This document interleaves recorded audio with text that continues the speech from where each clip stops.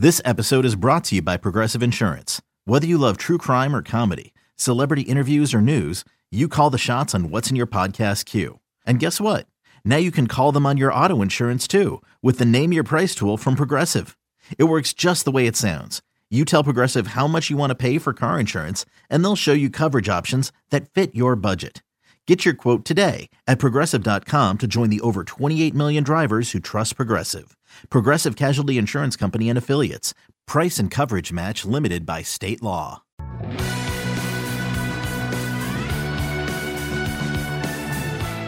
Welcome back to the MLB.com StatCast podcast. I'm your host, Mike Petriello, joined here by MLB.com national editor Matt Myers. We're going to talk about a multitude of Yankee injuries and what that means for the American League East. My favorite breakout guy from last year, who I think kind of might be for real, are the Dodgers the deepest team ever? And Lorenzo Cain had a really bad year last year. Can he bounce back? As to the Yankees, I wanted to point out right away that just a couple of minutes ago, I saw a tweet from Lindsey Adler, who Yankee beat writer for The Athletic, who reported that Aaron Boone said, "No new Yankee injuries today," which tells you a lot that that's actually a statement that needs to be made. It seems like for all the changes the Yankees have made over the last winter, they are still getting injured constantly. Now, not all of this is their fault. Some of these injuries date back many years, as we'll get to. Has any of the shine come off of the Yankee winter for you? Definitely. I mean, I still think, I'll preface this by saying that I still think that they are the clear favorite in the AL East, but I think that if you look back to where things stood like a month ago, it's now the picture is definitely clouded a bit now that we already knew James Paxton was going to miss the first month, maybe two of the season after having back surgery. Now he's saying, I could be back in early May, but I generally always take the over on injuries, and Paxton especially for him. He does not have a history of durability. We now, Giancarlo Stanton's going to be opening day. Aaron Judge, it is now February 27th. Aaron Judge has not swung a bat yet. Yeah, Severino's out for the year with Tommy John. Domingo Germán will be suspended through June, and who knows how long it'll take for him to come back from that. And as Matt reminded me before, Aaron Hicks had Tommy John surgery too, which I'd completely forgotten about somehow. He's out until at least July, I think. So it's I've seen some Yankee fans on Twitter, and at first this struck me as unfair, but now the more I think about it, maybe it's not. So their big move of this winter was Gerrit Cole, an enormous record-setting contract. They also brought back Brett Gardner, and that was about it. Is it fair to criticize them for not doing more? Like, it's hard to say, they didn't do enough. They signed Gerrit Cole to $300 and whatever million. Should they have been focused more on pitching depth than they were? Probably. And also, for me, the thing with the Yankees was, they won 103 games last year, despite the fact that, Severino barely pitched, Stanton barely played. And Duhar was out all year. So, it was actually quite impressive. But some of that was built on some performances that probably a bit of a mirage, like Gio Urshela played out of his mind. Mike Tauchman. I'm skeptical. DJ LeMahieu, I think, is still good. I'm not sure he's going to repeat what he did last year. But built into, those guys are going to regress, was the fact that, they're probably going to get more out of Stanton. They're probably going to get more out of Judge, who also missed a fair amount of time last year. And they added Gerrit Cole. But now when you see the injuries that are piling up again and the lack of pitching depth, it's kind of maybe they aren't so invincible. Last year everyone was sort of incredulous that the Yankees still managed to keep winning despite all the injuries. And credit to them that they've been, particularly position players and relievers, are able to kind of turn 4A guys / former Rockies into superstars. We're going to get to a former Rocky. I'm very excited about this. But it now yes, the AL East feels kind of back in play. And Stanton in particular, it's what is going on? It does feel like it's back in play. And it's not the Red Sox, right? I'm super excited about Tampa. We'll get to them in a second. The Yankee rotation right now on opening day will probably be Gerrit Cole. By the way, this assumes no injuries in the next month, which seems like maybe it's not fair to even assume. Masahiro Tanaka, number 2. Jay Happ, who it seemed all but certain was going to get traded this winter. Now is their number 3 starter. Jordan Montgomery seems number 4. And number 5, Gianni Loaizaga, Michael King, Davy Garcia, and I'm so excited about this, Chad Bettis, former Rocky sinker baller who was objectively terrible for them last year. I don't think he's actually going to come to New York and be good, but if he did, if he followed in the proud footsteps of Mike Tauchman and DJ LeMahieu, I would really I would find it entertaining. I don't know how Rockies fans would feel about that. There was that old, not joke, but the idea that like in the 50s and 60s, the Kansas City Athletics were kind of like a Yankees farm team, and it sort of feels like that's what the Rockies have become. Poor Rockies. By the way, it's like 2 minutes before I walked into this room, Kyle Freeland left his start with back spasms. It's going to be a long year. Giancarlo Stanton, I couldn't believe this when I looked it up, still has 8 more years and $246 million on his contract. That assumes they buy out the 2028 season, which I assume they will, assuming there is either a 2028 or a 2028 baseball season. He just turned 30. He got in only 18 games last year. And I'm going to take a moment here to toot my own horn a little bit, toot our horn a little bit, actually. Before Matt and I worked together here at MLB, we worked together at ESPN, where Matt was my editor, and I would submit articles every week. And June 6, 2013, so by the way, almost 7 years together we've been doing this. This is when Stanton was 23, playing for Miami, obviously, had not yet signed this contract, but the Marlins were in the midst of one of their every 3 years teardowns, and it seemed like he was going to be the next guy out the door. And I wrote, hey, maybe you want to be a little cautious about this, because even at the time, he was going through a ton of injury concerns. And I have what I'm sure is not a complete list here of injuries that have not prevented him just from hitting the IL or the DL, but even in spring training. In 2011, quad hamstring toe. In 2012, both knees and an oblique. In 2013, a hamstring, a shoulder, and both knees. 2015, hand. 2016, groin. 2019, knees, biceps, quad, shoulder. And I think somewhere in there, I forgot that he broke his jaw when he got hit in the face by a pitch. Now, that's a thing that happens. It's a fluke. Boy, I just realized how many important moments in baseball history Mike Fiers has been a part of. He threw that pitch. Wow. Absolutely, he did. And then now, here we are where he is injured again. And at a certain point, like, you hate to put the injury-prone label on a guy, and getting hit in the face is like a fluke, as you said. He's just so big, and now we're seeing this with Aaron Judge. It's hard to keep these guys who are this huge on the field all the time. At least this is what we've seen in an incredibly small sample size here. Yeah, and to Stanton's credit, because I think the injury-prone label has kind of stuck. In 2017 and 2018, he played in 159 and 158 games respectively. Yeah. So he had like a good run of durability. That first year of the Yankees was just like, it was weird because he played basically every day, and was coming off his big MVP year, and he was just kind of okay as opposed to a superstar. And that's the thing about Stanton's career. I mean, in total, even when he's been on the field, he's had like parts of 2 seasons where he was like a true superstar over a full season, which would be 2014 and 2017 when he won the MVP. But for the most part, he's just been more of like a good, not great player. So now he's only had 1 season in his career where he hit more than 40 home runs, which is kind of surprising when you consider who he is. Yeah. And it's sort of like, now he's like, you look at him, he's like, good, not great player who's really has a hard time staying on the field. And the track record of players that size is just not great for having really long careers.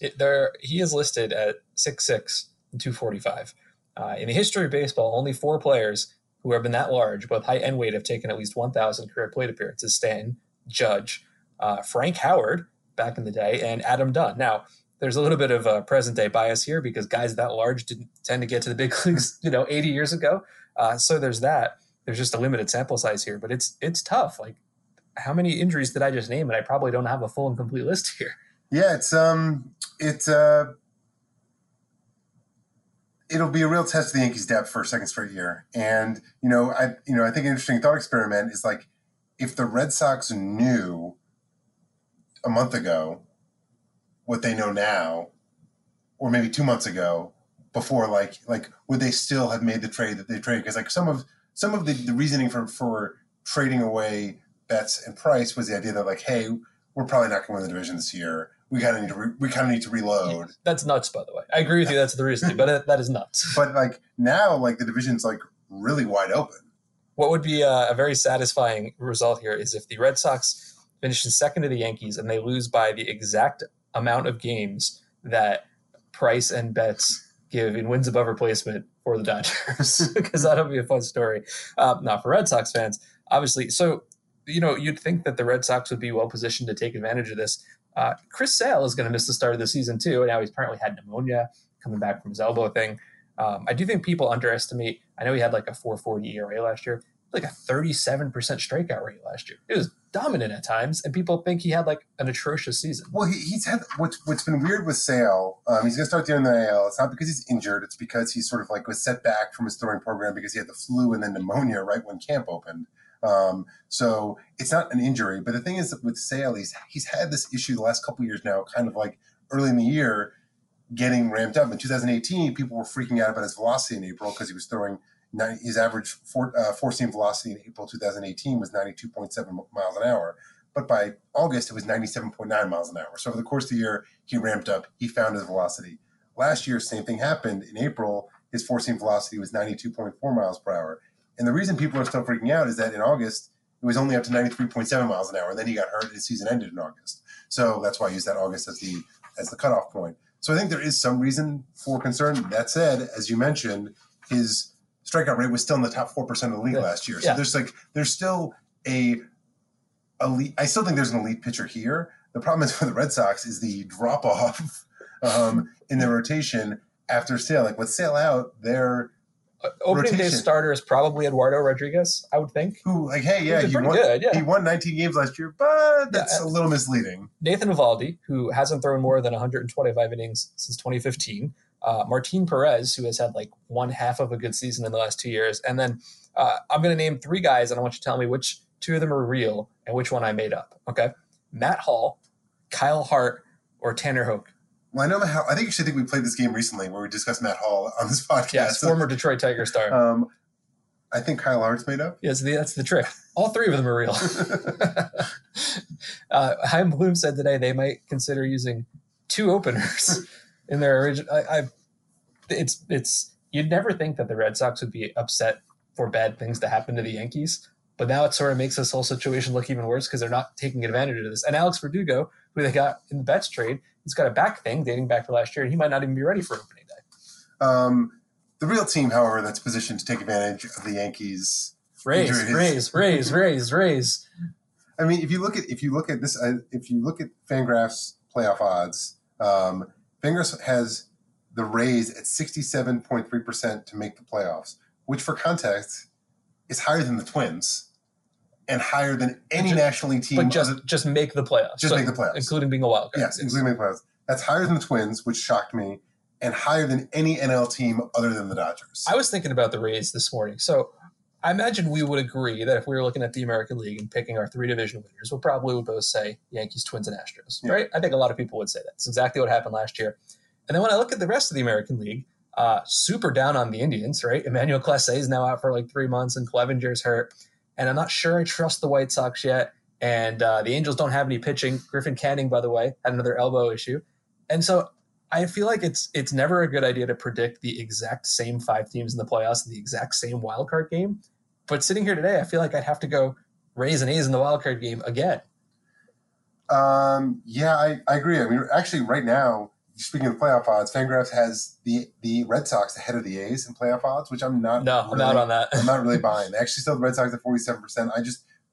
Even before the Sale injury, just the lack of pitching depth, bullpen, and rotation. Like this is like such a stars and scrubs roster now. You're putting a lot of stock in JD Martinez, Rafael Devers, and Xander Bogaerts basically being 3 of the top 10 players named. And Sale being healthy. I'm glad you said stars and scrubs. It's like the perfect way to phrase it because we're about to get to depth in a minute. Like this is how the Yankees were good last year. This is how the Dodgers were good. But the Rays, their 4-year win trajectory is fantastic. Going back the last 4 years, 68 wins, 80 wins, 90 wins, 96 wins.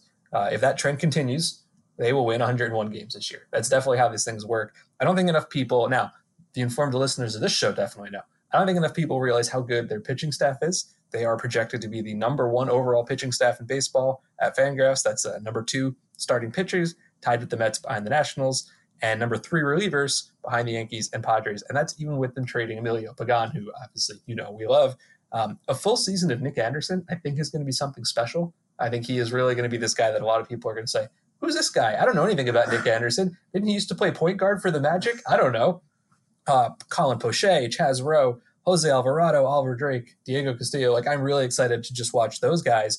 And, oh, yeah, Tyler Glasnow, Blake Snell, Charlie Morton. It's going to be a lot of fun, I think. I think the Rays have a better chance to take out the Yankees than people think. It sort of seemed like it was, guaranteed 100% Yankees.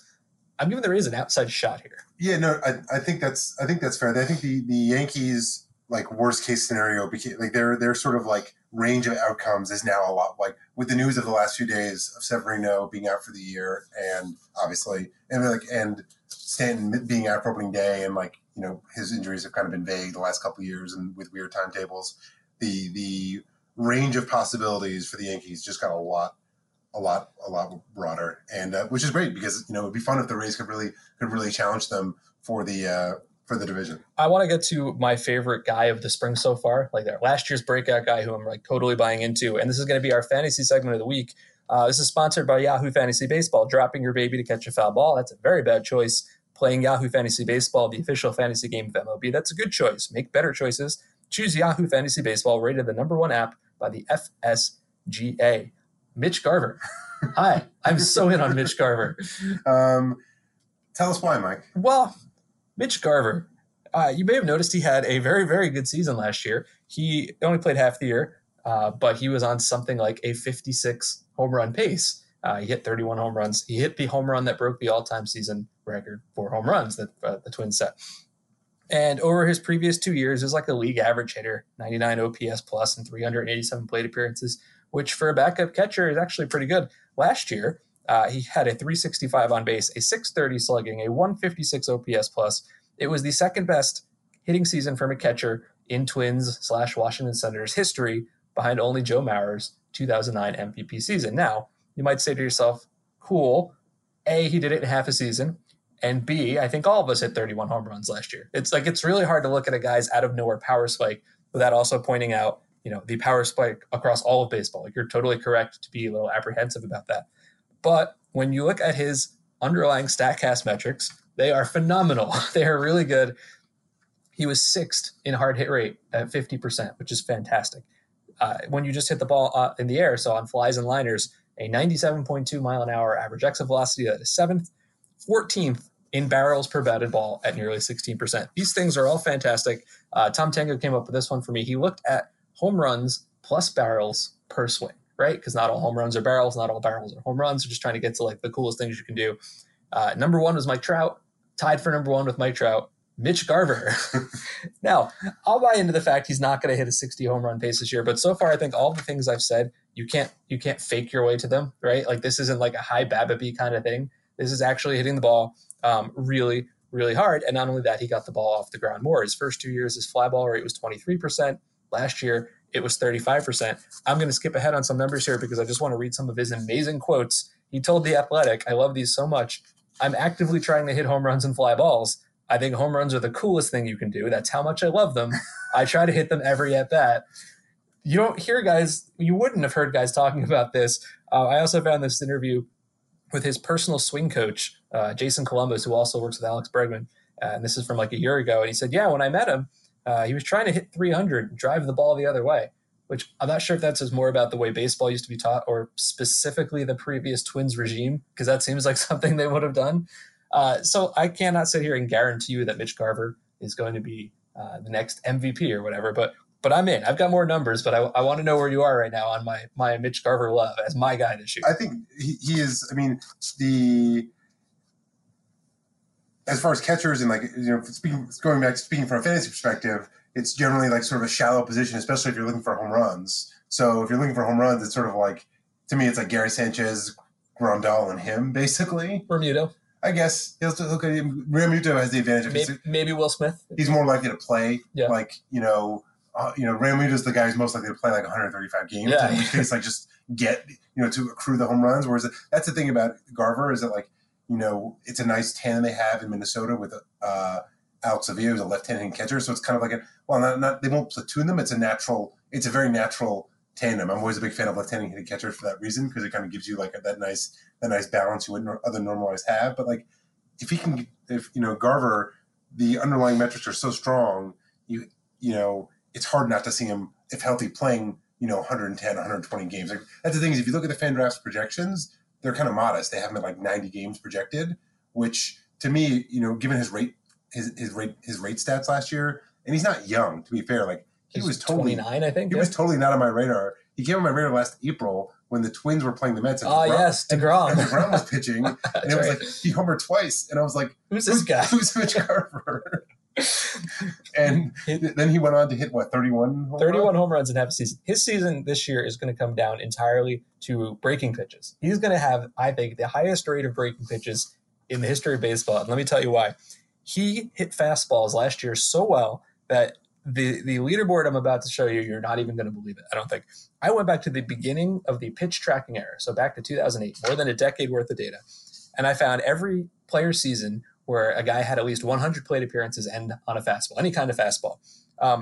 You can tell that there's going to be some really cool names here. Number 1 at the top of the list, Albert Pujols, 2008. And number 2, JD Martinez, 2017. You know we're getting somewhere here.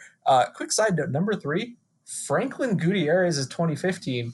I don't know. I don't know what happened there. That's like when he came back and was like, came back and like it was like, actually he's a good hitter now, but he's not as good of a defender as he once was. It was the weirdest thing. Number 4, Josh Hamilton, 2010. Number 5, Mitch Garver last year. And then, by the way, the rest of the names on this list, Bryce Harper's historic 2015, Miggy winning the Triple Crown in 2013. You have Ortiz and Tomei and Juan Soto. Again, I don't think Mitch Garver is the next Juan Soto or anything, or the next Miguel Cabrera, but I don't see how you can fake your way onto this list. Like, you have to do something real and legitimate to get here. And it'll be interesting to see if sort of the book is out and how he gets pitched this year, given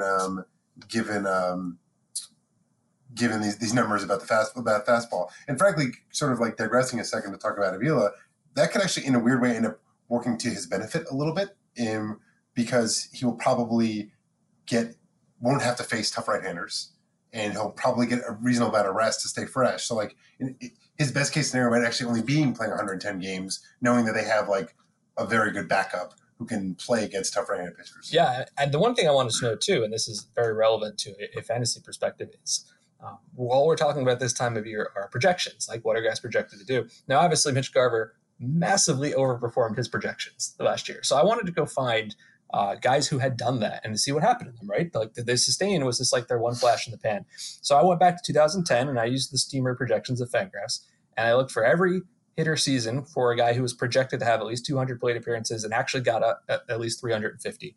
This isn't perfect. Like, it misses some guys like Yordan Alvarez who were not projected to have any plate appearances and came out of nowhere. But I wanted to get to guys we thought maybe we would know a little bit about.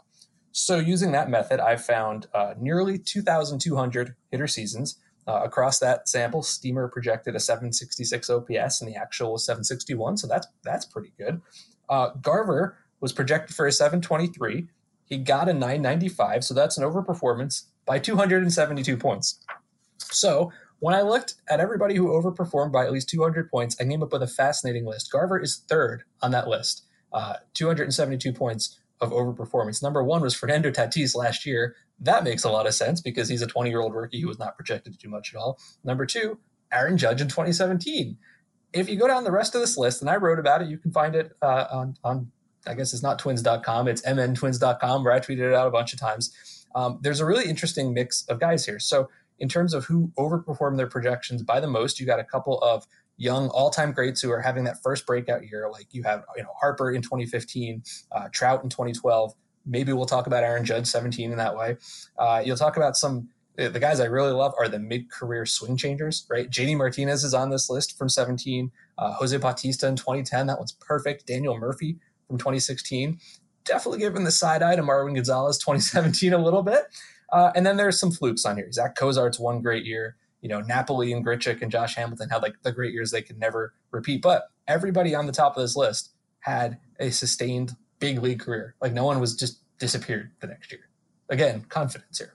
Yeah, I mean, I think to me the only name that really stands out to me as like a fluke here is probably Cozart. Because even like Napoli had was like a very good hitter for a few years. Right. Napoli's actually in many ways probably a pretty good comp if Garver can actually catch. So it's not kind of a late career, emergence as a catcher, like power as a carrying tool. It's a pretty good comp. And even at the time, I remember we knew Zach Cozart was a fluke. Like all of the underlying data said, there's just no way this is going to happen again. And it didn't. Speaking of fantasy, one other player you wrote about that I think is also really interesting for fantasy players and just baseball fans at large is Lorenzo Cain. We've been pretty down on the Brewers, I think, on this podcast, right? Because they shed a lot of talent. Like Moustakas is gone, Grandal and Aguiar and Thames and Shaw and Ryan Braun's 36. And part of the question about whether they're going to really contend in 2020 is who is Lorenzo Cain? Like he signed a 5-year deal and he's fantastic in 2018, right? 30 steals and 119 OPS plus, and then last year not so good, 81 OPS plus. Really had a poor season, 260, 325, 372. Among all qualified hitters, he had the second largest drop in wins above replacement from 5.7 to 1.5, not great, and the fifth largest drop in OPS. So, he's going to be 34 in a couple of weeks in April. And I think you would understand, well, this guy is a speed-based player. Maybe it's the beginning of the end. Maybe it is. But I wanted to figure out what went on because I knew there were a couple interesting things going on with Lorenzo Cain that might make me think he's not totally done yet, right? The first thing is that I guess when you have an older player and you think about, okay, reasons why he wasn't successful, you'd think, okay, maybe he struck out more. He did, but not by much, and is still better than average. Maybe he stopped hitting balls in the air. No, not really. Maybe he stopped hitting the ball as hard. He actually had a career high hard hit rate. That's the craziest thing to me, that he had a career high, obviously going back to 2015. Well, sure. Yeah. It's the third straight year he improved. And, he's never been like a huge bomber power hitter, so 42% is only somewhat above average. The other thing is I looked at his barrel rate, and the league average barrel rate is about 6%. His is 4%. It's below average. It's not his game, but it didn't move. It's been that pretty much every year for the last couple of years. And so when you tie all that together, now his walk rate did drop. That wasn't great. His expected weighted on base dropped only from 342 to 330. League average is 319. These are all very good signs, right? And also his defense was outstanding. He won his first Gold Glove if you care about that, but I care about the 14 outs above average that made him the third best outfielder. These are all really good signs, but it doesn't change the fact that he didn't perform last year. Ultimately, you want to get to the production. Yeah, the results were not great. And that's sort of the thing that the expected weighted on base thing is really what jumps out to me. In 2018, expected weighted on base was 342. The actual weighted on base was 359. Last year, expected weighted on base was 330. Actual weighted on base was 302. So whereas in 2018, he was maybe a little what you might call quote unquote lucky. Last year, nothing went his way in terms of getting results on hard hit batted balls. Yeah, I really try not to go with lucky and unlucky because it just feels like an easy way to wave away something you don't get. In this case, I think there might actually be a little bit to it. So we have rolled out, outs above average for infielders and outfielders, and that's all up on baseballsavant.com. But what we've also done is since we had all that data, we figured, well, you don't just have to look at it from the point of view of the fielder. You could look at it from the point of view of the pitcher to see whether his defense helped him or hurt him, or even from the point of view of the hitter to see who really got robbed by great or poor defense. So when I looked at the list from the hitter point of view, and I saw which guys got hurt by the best defense played against them, number one was Jose Altuve, which I thought was interesting. Number two is Lorenzo Cain. The defenses against him posted a plus 11 outs above average. Now, for some context on his own team, Christian Yelich was actually helped by bad defense, -5. There's a 16-out gap just between those two guys. It's funny, if you go watch the clips I posted in the article I wrote, I showed his hardest hit ball of the entire season. I think this might encapsulate his 2019, 110.4 miles an hour, right back at Tyler Chatwood. It actually hit the pitcher and bounced right to Ben Zobrist for a 4-3 out, which I think tells you a little something. He had the third most hard hit outs in baseball. On hard hit outs, he had an average of 405. Sounds good. On hard hit balls. Yes, hard hit balls. But the average across the major leagues was 542, and that 405 was the lowest average of anybody in baseball, hundreds of players who had at least 75 hard hit balls. So again, I'm not going to say this is all bad luck, but it's certainly a little bit of it. And so Adam McCalvey, our Brewers.com beat reporter, talked to manager Craig Counsell last August. And Counsell said, and I quote, "He's had a poor luck season, and that's reflected in the numbers. He was flirting with a 400 on base in 2018. That's the difference. It's probably not all made up by bad luck, but since his thumb is fixed, and we'll get to injuries in a second, I think his at-bats and quality of contact have been pretty similar." So would you agree that there's some amount of he didn't deserve maybe what he earned last year? Now, I'm not going to put it all on that, but it feels like he got maybe a little unfortunate. Yeah, without question. And it's also interesting seeing Mookie Betts on that list of hard hit outs because there was a perception, especially early on last year, that Betts was having a down year, and maybe it's just just a little bit of batted ball weirdness that prevented him from basically matching his 2018 MVP season. Well, let's get to what really happened. His hard hit rate was still very good. Barrel rate was still very good. Ground ball rate was similar. Expected weighted on base was very good. He actually had more extra base hits last year than he did the year before when he was very good. So you're thinking to yourself, where is all the production gap coming from? Part of it was he walked 21 fewer times in about the same amount of plate appearances, but he also had 24 fewer singles. And if you're wondering, well, where are the fewer singles coming from? It's not on pop-ups, obviously. It's not on liners. He had exactly 51 line drive singles each of the last 2 years. You don't really get a lot of singles on fly balls, and he's only had 10 over the last 2 years. But on ground balls, he had 72 singles in 2018 and 50 in 2019. He hit 311 on grounders the year before and 239 last year. Now, that could go to good defense, right? Certainly, I found some videos of like Andrelton Simmons making great plays. It could go to bad luck. There's probably that too. But here's the one thing I'm actually concerned about. He is getting slower. I posted what I think is a terrifying graph of a downward chart, which I wish I could show you on a podcast, but I implore you to go look at the article. It's basically like a trend line going, just imagine a trend line going down. Yeah. Pretty steadily. Basically, here's his rankings in speed over the last 4 years. In 2016, he was 39th best overall, then 75th, then 97th, then 197th. Now, I will admit, last year, we know he had issues with his ankle and with his knee. I'm sure that's part of it. But also, he's 34, and time comes for us all. Father Time remains undefeated. He actually told Adam McAlvey this week that he was working with his wife, who I believe works in exercise, or she's a personal trainer or something like that, to change his diet and get his body right. He said, I feel like I had a disappointing season last year. I need to do everything possible to get it right. I need to make sure my legs are underneath me. I lost a lot of weight, and I'm trying to get a little lighter on my feet. When I put all this together, I think 2018 was maybe an outlier in the positive direction, and 2019 was an outlier in the negative direction.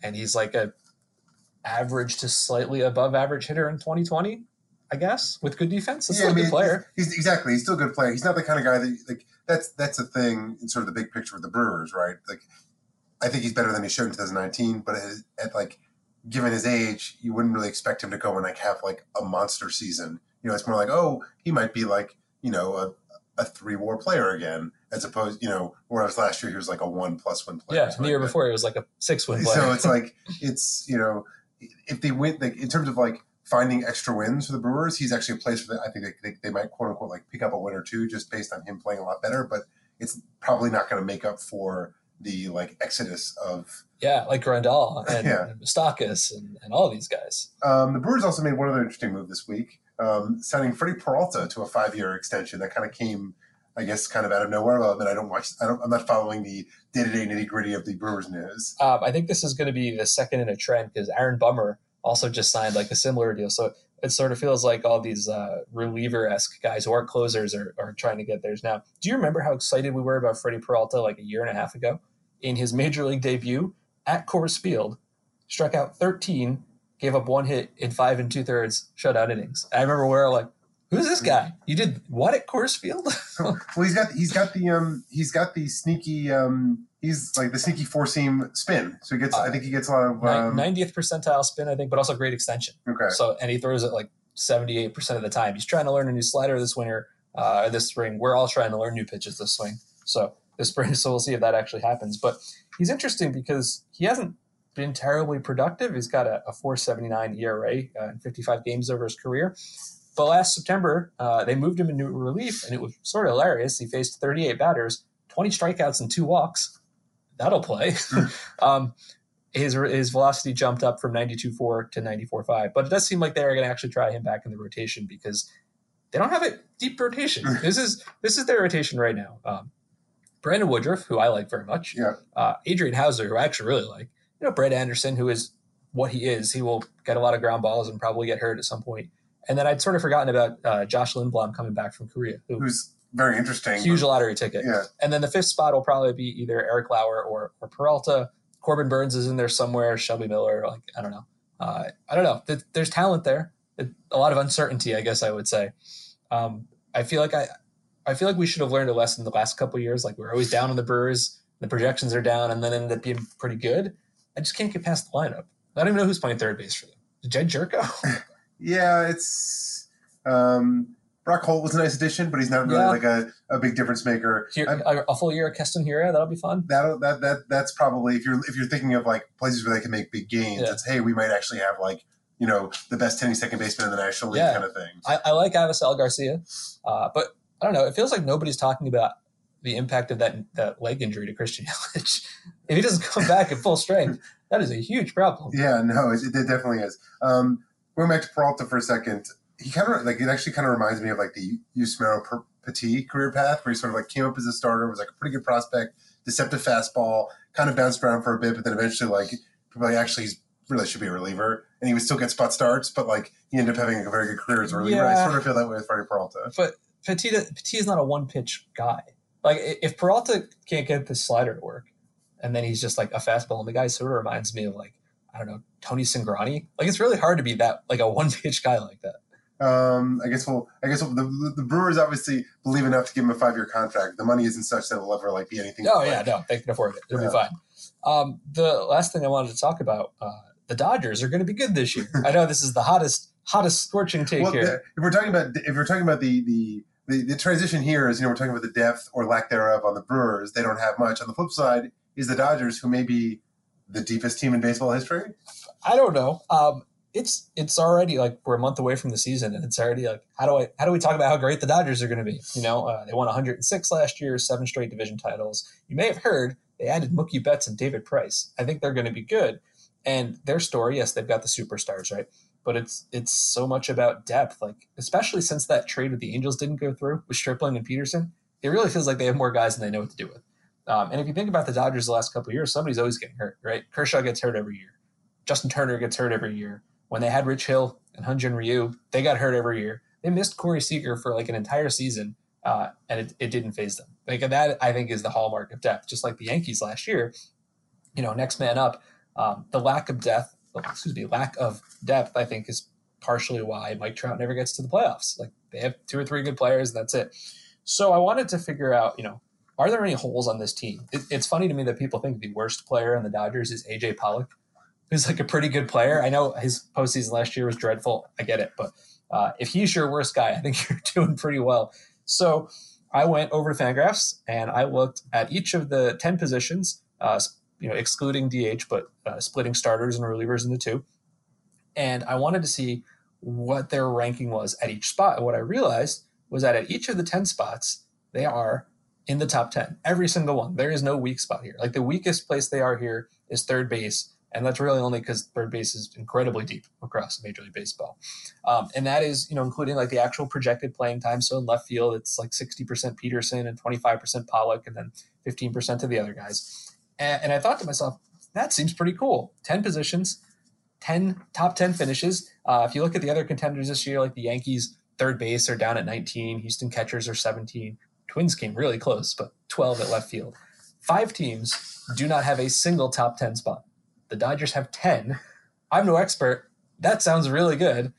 So what I wanted to know is, I know they're not going to finish the season like this, right? Someone will get hurt or someone will underperform or they'll finish 11th by like a tick. Like it's not going to happen. It's probably not going to happen. I'm certainly going to be following it now because I'm curious to see if they can do it. So I wanted to know, has any team ever actually done this? And I should point out here that I bugged Jason Bernard and Tom Tango, some of our data scientists, a great deal on this to help me because I needed to know not just historical positional rankings, but I needed to know while the guys are actually playing those spots. Right, that's the whole point.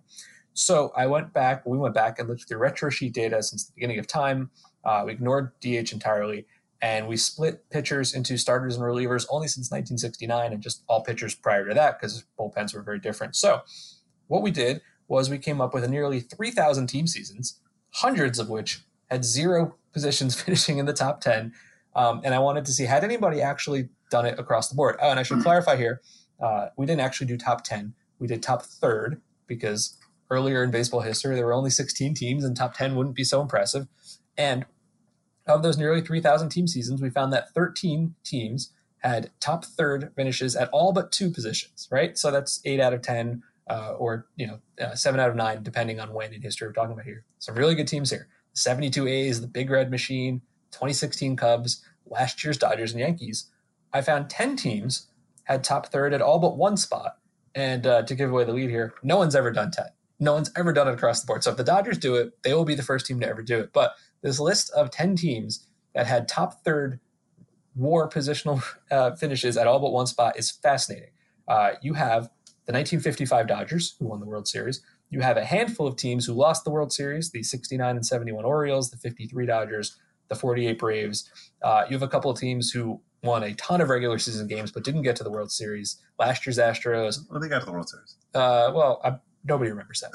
Sorry. The 98 Astros and the 2001 Seattle Mariners. Also the 1934 Yankees, who won over 90 games in a shorter season. And this is the one that sticks out, 9 great teams, and also the 1961 Milwaukee Braves, who won only 83 games, fired their manager in September, and featured Joe Torre, Hank Aaron, Warren Spahn, and Joe Adcock, and Eddie Matthews. I don't know how that if I had the opportunity to, I would love to write like 3,000 words on the 1961 Braves that absolutely nobody would read to figure out what the hell happened there. Because it was also fascinating because I went and looked thinking like, oh, well, maybe was like a weird, like, like run score where they're like run differential. I thought that too. It's dead on. They won 83 games. Their expected record based on runs scored, runs allowed was 83 wins. I don't get it. I feel like there's a deeper dive that like somebody at the Hardball Times or somebody should go do. Anyway, the point is for the Dodgers, if you set aside this one weirdo team, if you do this or come close to it, you're going to win a ton of games. I realize that's not necessarily breaking news, but as Matt said, now I'm going to pay attention to this because if they do it at the end of the year, then I get to point back at this and say, hey, we maybe saw this coming. We were going to tell you that the Dodgers were actually very good. I mean, is there any way they're challenged in the NL West? No. I think I wrote this in the article that I find it more likely that the season just doesn't get played than it does that somebody else comes and takes them out. I'm just trying to think of like I can't remember because the Astros, who are still a huge favorite in the AL West, had the A's who could like theoretically challenge them. I think especially a couple weeks ago. I mean the Astros do have a little bit of a depth issue, particularly in their starting rotation. Their starting rotation is like 2 35-year-olds. And a bunch of unproven guys. Like, absolutely. There's a real downside. As good as the Astros look on paper, whatever you think about the sign stealing, like there's a talented lineup with a not so deep rotation. So there's a real downside in Houston. I think there's a bigger downside than that. And I think it is because of the sign stealing. If the guys get thrown at, they're humans, right? Or if they get booed constantly, like I could actually see that having an effect on them. The Dodgers, however, don't really have a serious challenger. And they're extremely deep. So it's like I can't remember a team being this much of a this heavily favored. Favored. Maybe like Cleveland in the Central like 2 years ago when everybody else was terrible. I don't know. It's sort of interesting actually that I'm looking at the Fangraphs playoff odds has the Padres at 8% to win the division, which I got to say seems high, and the Diamondbacks at 2%. Well, yeah, it's 3 teams, right? Yeah. The Giants are going to be awful. The Rockies are going to be awful. I think the projections are low on the Diamondbacks. I actually really like what they've done, but it's hard to see a scenario here that doesn't involve the Dodgers like losing half their players at once. Like even if half their guys got hurt, that's what would be fun. We should find the next 25 guys in the Dodger system, right? Like the guys who are going to be in the minor leagues and put them on a projection basis and see like. They wouldn't be the worst team in baseball. I guarantee it, right? Would they be like the 20th best team in baseball? I guess we could try to find out. Because that would be really funny. Anyway, I imagine at the end of the season, we'll be talking about the Dodgers hosting an NLDS somewhere. Hot takes all. But more importantly, I want to know if they're going to be top 10 across the board. So that is something I will be paying attention to. That is our show for this week. This is the MLB.com StatCast podcast. Thanks for listening.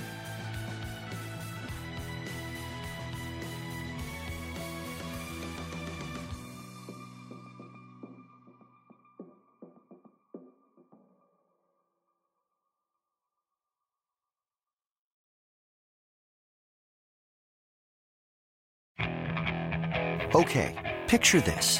It's Friday afternoon when a thought hits you. I can waste another weekend doing the same old whatever, or I can conquer it. I can hop into my all-new Hyundai Santa Fe and hit the road. Any road. The steeper, the better. Because my all-new Santa Fe is available with H-Track all-wheel drive, so I can hit the trail without a worry in the world.